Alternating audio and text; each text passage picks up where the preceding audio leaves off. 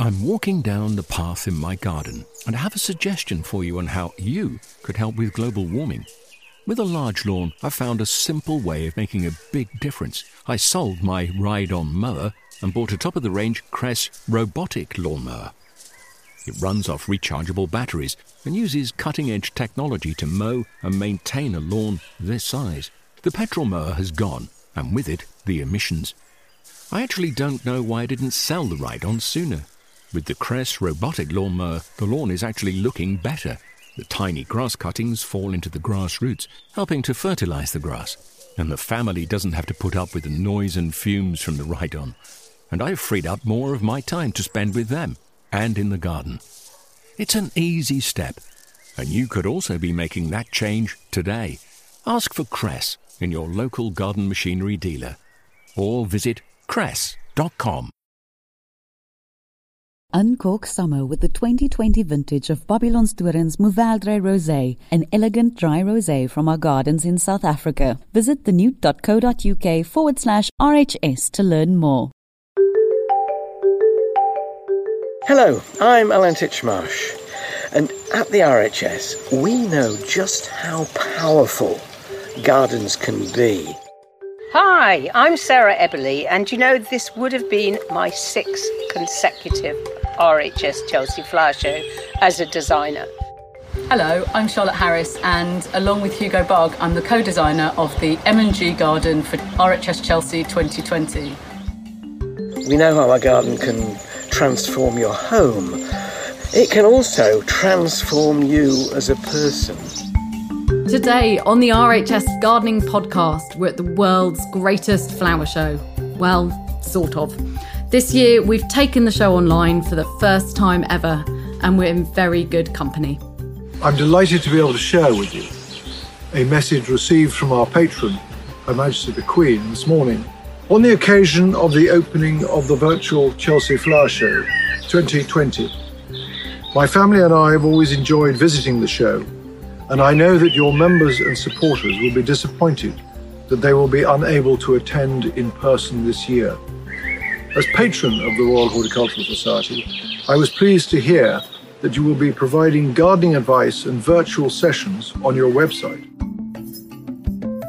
I'm Catherine Potsidis, and as the head of shows development at the RHS, I'm responsible for making sure the show is the highlight of every gardener's calendar.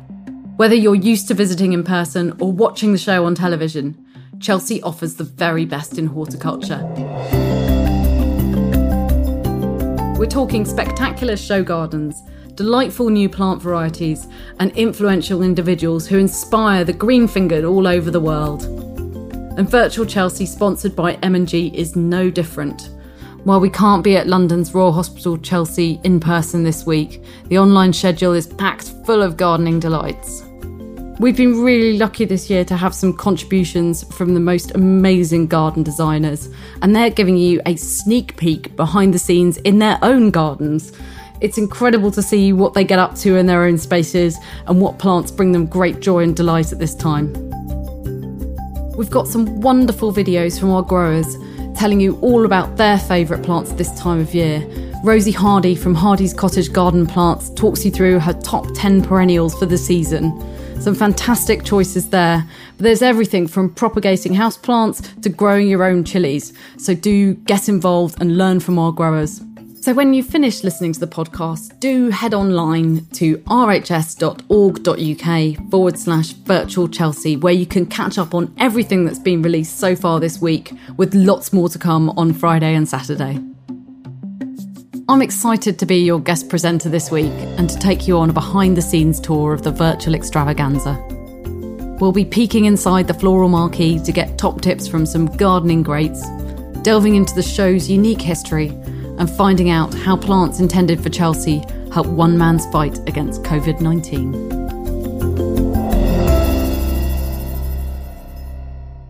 Since realising the show would be moving online, I wanted the focus to be on sharing gardening knowledge, everything from wildlife gardening to growing plants indoors. And who better to ask about this timely task than Studio Roko, a duo who specialise in transforming spaces with greenery.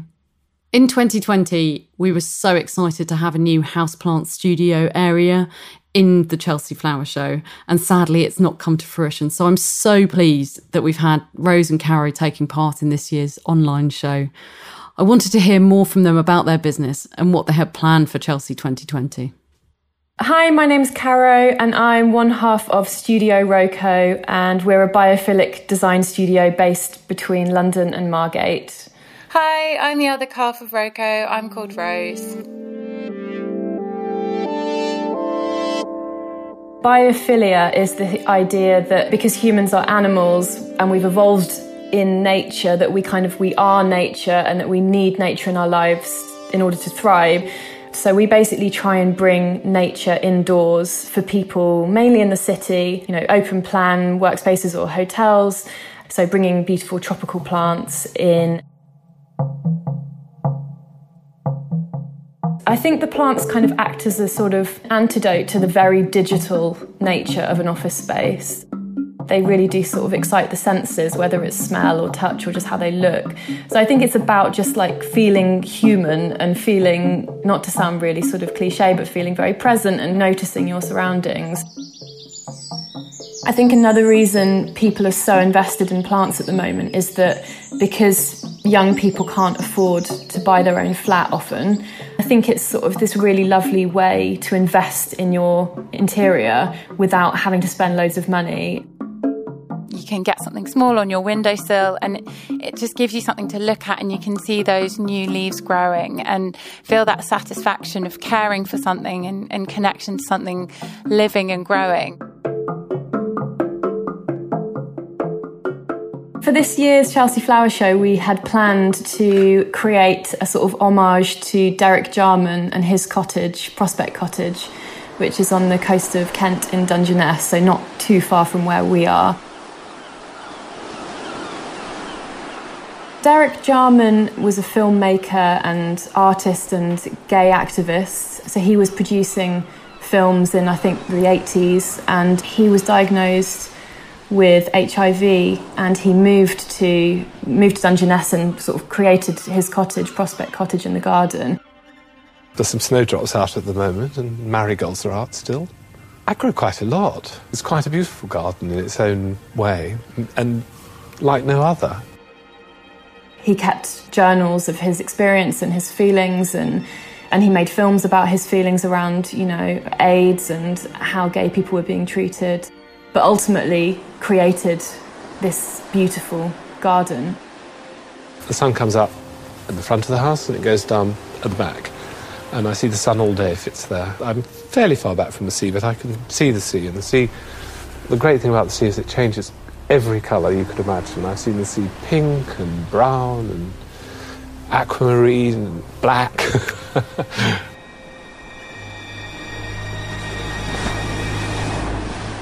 We were inspired, I think, essentially by the aesthetic of it. He was able to plant things like poppies and flowers that most people would never have thought to plant, in a coastal area. And he kind of showed that you could create something quite unexpected in this quite bleak landscape. So we were kind of drawing from him and his aesthetic and his ideas around gardening being sort of very free, and I think he says that his boundaries are the horizon. When you go to Dungeness, you see the gardens, like there's no fences, there's no boundaries. You can just stand and you can just see the entire landscape as one. We'd originally planned to make a miniature Prospect Cottage with our houseplant studio, a studio space which would show how plants can inspire productivity and creativity, but also can help you to feel grounded and relaxed. So it was mainly going to be tropical plants, but also we wanted to bring propagation into it, so we were going to have lots of cuttings of vines like pothos. It was going to be a real mix, I think. We were so excited to do it. It's a real shame that it hasn't happened. Hopefully next year we can bring elements of that. For Virtual Chelsea, we have created a propagation tutorial video. It's 3 different propagation techniques: division, stem cuttings, and succulent leaf propagation. And basically it's the kind of 3 of the easiest and quickest techniques for multiplying and sharing your houseplants. For so many people who don't have an outdoor garden at the moment are really feeling it. And we kind of wanted to create a video for the people who are trying to make an indoor garden for themselves at the moment and maybe want to multiply their plants, or, you know, maybe they're able to share plants with friends by dropping them off on their doorsteps or something.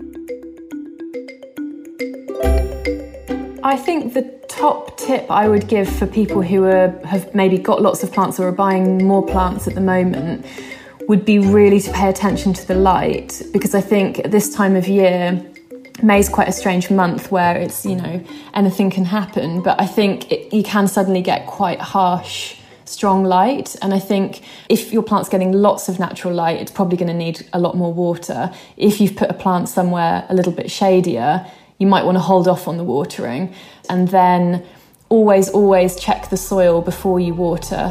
What we normally do is the finger trick, so stick your finger up to your second knuckle into the top of the soil, and if you can feel any moistness, don't water. As soon as it's really bone dry and you really can't feel any dampness at all, then you know you can water.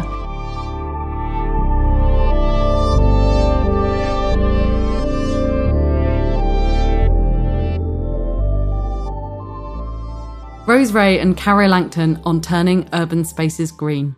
Their propagation tutorial will be available on the virtual Chelsea website from Saturday. I've helped plan 5 Chelsea flower shows since working for the RHS, but none has ever quite been like this. It's been a really busy few weeks preparing for this year's online event, and we've really enjoyed putting together some of the most amazing stories from around horticulture, and that's what the Chelsea show is all about, in this year and in any other. So normally about this time of year, we will have just given out medals to all the garden designers, and that is one of the biggest privileges of the job, is seeing people's successes and obviously being able to reward them for their most amazing creations that they do each year at the show. One of my favourite Chelsea memories, though, which really highlights the spirit of the industry and the spirit of horticulture, actually came from last year. One of our floral exhibitors, Stella Exley from Hairspring Cottage Garden Plants, sadly fell over as she was creating her exhibit and ended up breaking both of her wrists. She ended up in hospital during show week, which was a huge, huge shame, as her exhibit actually won a silver gilt medal from the judges. But what really made this moment special and a fantastic Chelsea memory in my mind was the involvement of other exhibitors. Some of the other exhibitors in the pavilion all came together. And what happened was they all put her stand together. They finished off primping and preening the plants, you know, making them look perfect, misting, mossing, all the usual excitement that goes in. And I think it really embodied what Chelsea is all about. Every single person who comes to put on an exhibit at Chelsea wants the best for themselves, but also the best for everyone there. And I think it is a huge celebration of the horticultural industry and everyone getting together. That's what makes Chelsea really, really special this year and every other year. It's amazing to see how many plants come into Chelsea and also how many leave. One of my favourite sights of Chelsea Week is the great big sell-off that happens on the Saturday when you see people walking to the tube station or bundling into taxis with piles and piles of plants from the exhibits. It's a really exciting sight. And last year we saw over 8,000 of the perennials from the show go to community projects and schools around the London area, which is a fantastic thing to see. And it's the plants in particular that I want to talk about next. As the event was cancelled late into the year, most of the greenery that was going to be used in the show gardens was ready to go into the ground. Sadly, unless new homes were found, most of it would end up going to waste. However, RHS gold medal winning designer Tom Massey had a truckload of organically grown plants for his Chelsea garden that he didn't want to end up in landfill. So he set about donating them. And it was in finding them new homes that he discovered the real healing power of plants. So the garden at Chelsea Flower Show would have been an organic meadow-style planting. Lots of different colourful perennials and grasses, lots of different types of trees, and a real range of habitats, ranging from wetland to woodland to open meadow. The whole garden was designed to encourage wildlife, encourage biodiversity, attract pollinators, support bees, and every single plant for the garden was organically grown as well by the nursery Hortus Loci.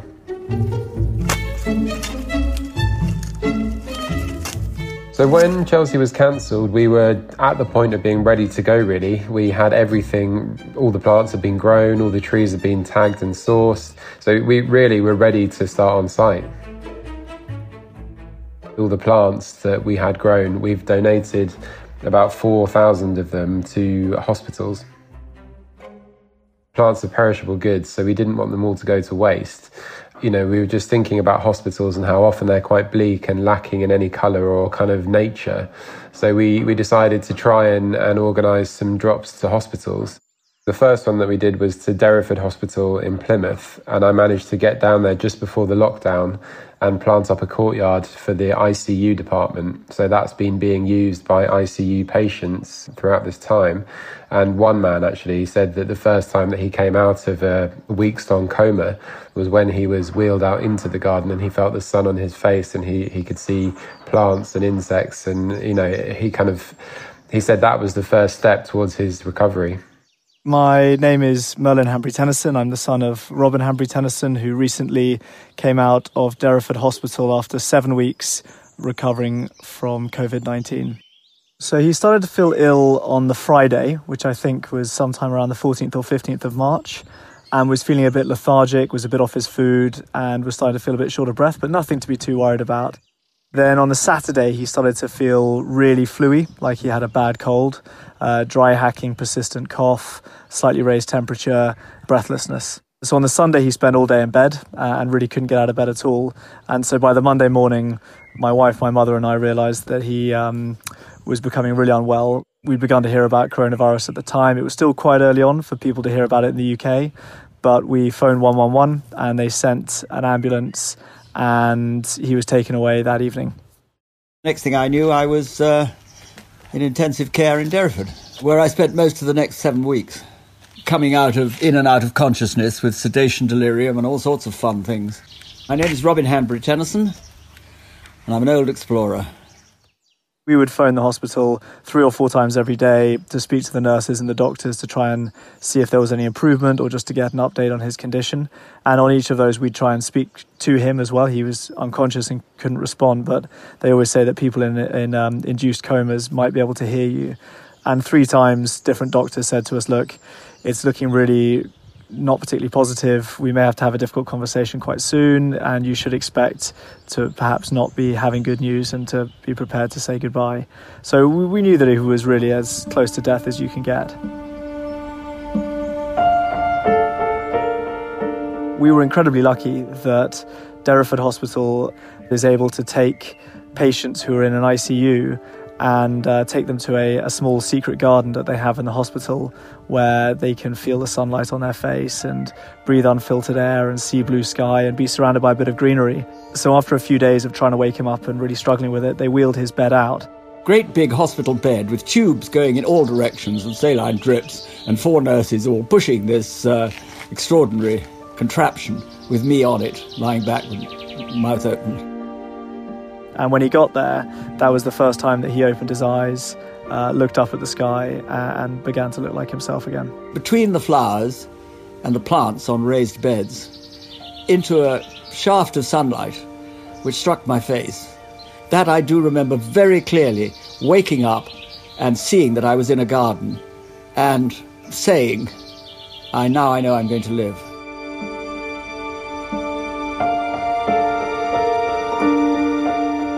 It was a massive moment in his recovery, and I have no doubt, and he now has no doubt as well, that it was the moment when he stopped dying and started recovering. It was mind-blowing. I honestly believe, and I think he would say the same, that if he had been in a hospital where they didn't have the ability to take him into a garden, in his condition, at his age, and with everything that his body had been through with coronavirus, I don't think he would have pulled through. There must be spaces in every hospital where you could tuck a garden in. Putting it next to the intensive care unit is going to help other people come out and recover like I did. I'm not just thankful, I'm overwhelmed that I'm alive and I'm here, and so grateful to my family who pushed all the way. And one of the manifestations is that you get emotional. So forgive me if I suddenly burst into tears. My family keeping in touch and chasing everybody and talking to me. And the incredible nurses. I mean, how they put up with dreadful old farts like me. And I just felt so safe in such good hands. Being able to come home, to be surrounded by a garden that he's planted and grown himself, watching trees that he's seen grow for 60 years, it was hugely, hugely beneficial to his health.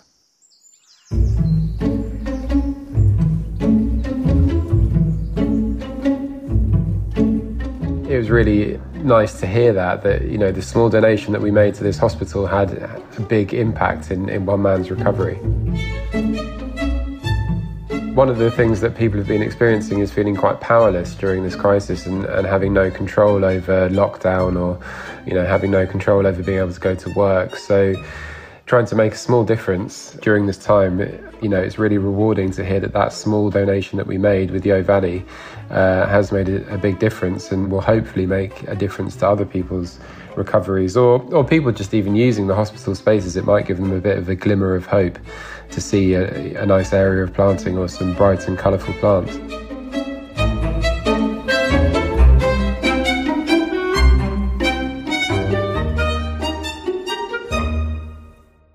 You can hear more from Tom and how to grow organically tomorrow as part of Virtual Chelsea Flower Show, online at rhs.org.uk/Virtual Chelsea. With everything going on at the moment, it's good to know that the plants destined for this year's show can still bring some magic to people's lives. And throughout Chelsea's 117-year history, the magic of gardening has always been at its heart. But of course, the show wouldn't happen without the people behind the scenes.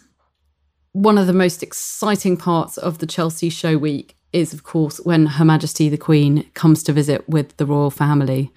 Monday evening is usually the time of their visit. It's part of the long history and the tradition of Chelsea Flower Show. And this is something that Fiona Davidson, our head of libraries, knows all about.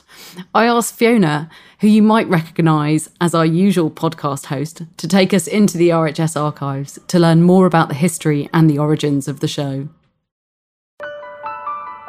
So the Chelsea Flower Show as we know it, we can take that back to 1913, which was the first time that the RHS staged what it then called its Great Spring Show at Chelsea, but really rapidly everybody just called it the Chelsea Flower Show.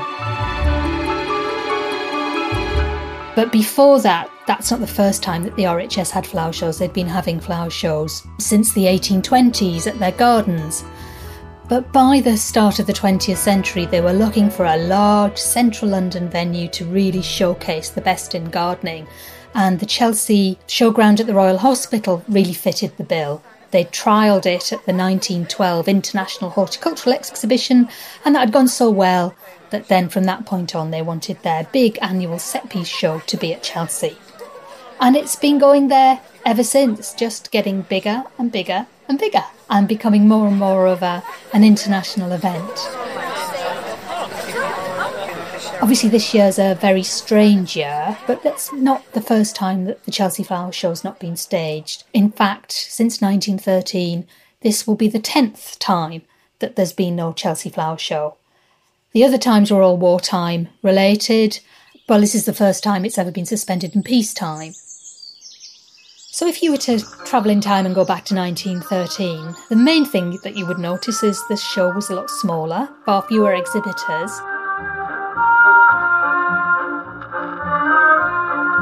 And far fewer show gardens. Show gardens now dominate all the headlines to do with Chelsea. They get all the press attention. It's where all the glitz and the glamour is. But the first Chelsea Flower Show had only 4 show gardens. And the other thing that you would notice about those gardens is, going back in time, there were overwhelmingly rock gardens. Rock gardens were a big thing, dating back from the Edwardian times. And in fact, the first show gardens before Chelsea were rock gardens, but in fact they were miniature rock gardens. They were little tabletop gardens with little tiny miniature rocks and miniature plants. But the heyday of the rock garden ended by about the 1950s. It's really hard to pick favourites, and I'm kind of drawn to the gardens that were significant because they broke new ground. So I think if I was forced to pick out a garden as being particularly interesting, I'd go for John Brooks' garden in 1962, which he did for the Landscape Architects Institute. It was a modernist garden. It had concrete planters. It had lots of architectural features and what we now know as architectural planting, large, spiky-leaved foliage plants. And it was a world away from the rather chintzy, kind of suburban-style gardens that had been all the rage beforehand. And that blast of modernism, it really stands out as being a very crisp and modern garden. It's really hard to put your finger on kind of one thing that makes Chelsea special. I think it's on the back of an awful lot of history that it feels like in our lifetime it's always been there and it's always been the one big show. Behind all the glamour and the glitz, it's such a great showcase for horticulture. It's the one time in the year when we dominate the headlines and everybody gets to really look at just some fabulous plants and some amazing gardens. It's a really amazing feeling when you walk in when the show is ready, especially if you've seen it during the build-up when it's just a chaotic building site. But the sense of excitement you get just as people start coming in, the buzz and the way people are drawn to particular gardens and particular exhibits, it's a real sense of occasion, a sense of excitement. So this year's a big experiment with virtual Chelsea. What we're trying to do is something really exciting and different, and we're trying to take advantage of the fact that when we go online we can connect with people individually. So there's a chance now to engage with all kinds of gardeners and start a conversation between experts and celebrities and garden designers.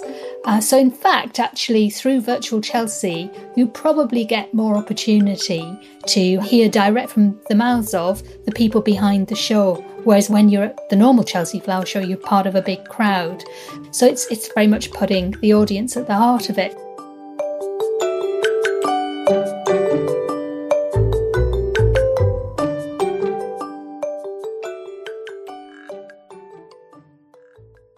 Fiona Davison, who'll be back in the presenting seat for next week's podcast. Although we're now more than halfway through Virtual Chelsea, there's still plenty of great content to come on Friday and Saturday, so do keep checking back on the website for more to come. Especially on Saturday, we've got a day focused on gardening in small spaces and also balconies, window boxes and indoor plants. You can still catch up with anything you've missed from the previous days too. Like Fiona said, this year is allowing us to engage with you, gardeners all over the UK, even more. So please let us know which aspects you've been enjoying this week. Find the RHS on social media and tag your post, #RHS Podcast.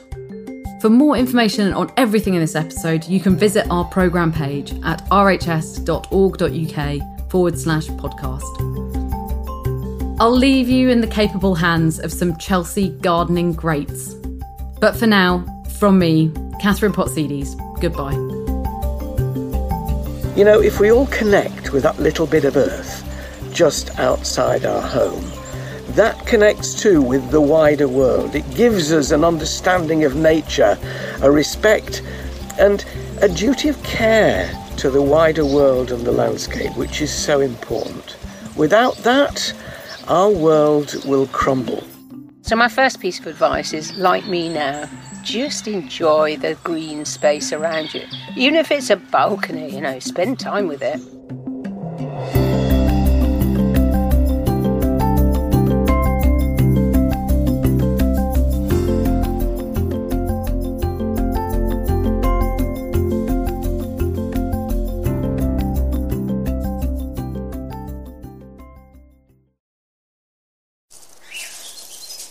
I'm walking down the path in my garden, and I have a suggestion for you on how you could help with global warming. With a large lawn, I found a simple way of making a big difference. I sold my ride-on mower and bought a top-of-the-range Cress robotic lawnmower. It runs off rechargeable batteries and uses cutting-edge technology to mow and maintain a lawn this size. The petrol mower has gone, and with it, the emissions. I actually don't know why I didn't sell the Ride-On sooner. With the Cress robotic lawnmower, the lawn is actually looking better. The tiny grass cuttings fall into the grass roots, helping to fertilise the grass. And the family doesn't have to put up with the noise and fumes from the Ride-On. And I've freed up more of my time to spend with them and in the garden. It's an easy step, and you could also be making that change today. Ask for Cress in your local garden machinery dealer, or visit cress.com.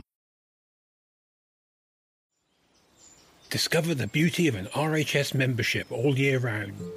Save 25% off an RHS membership today when paying by direct debit. Prices start at just £55.50. With a membership, you'll gain access to an array of special events at our gardens all year round. Be the first to know about RHS flower shows and get exclusive member-only days, plus reduced rate tickets.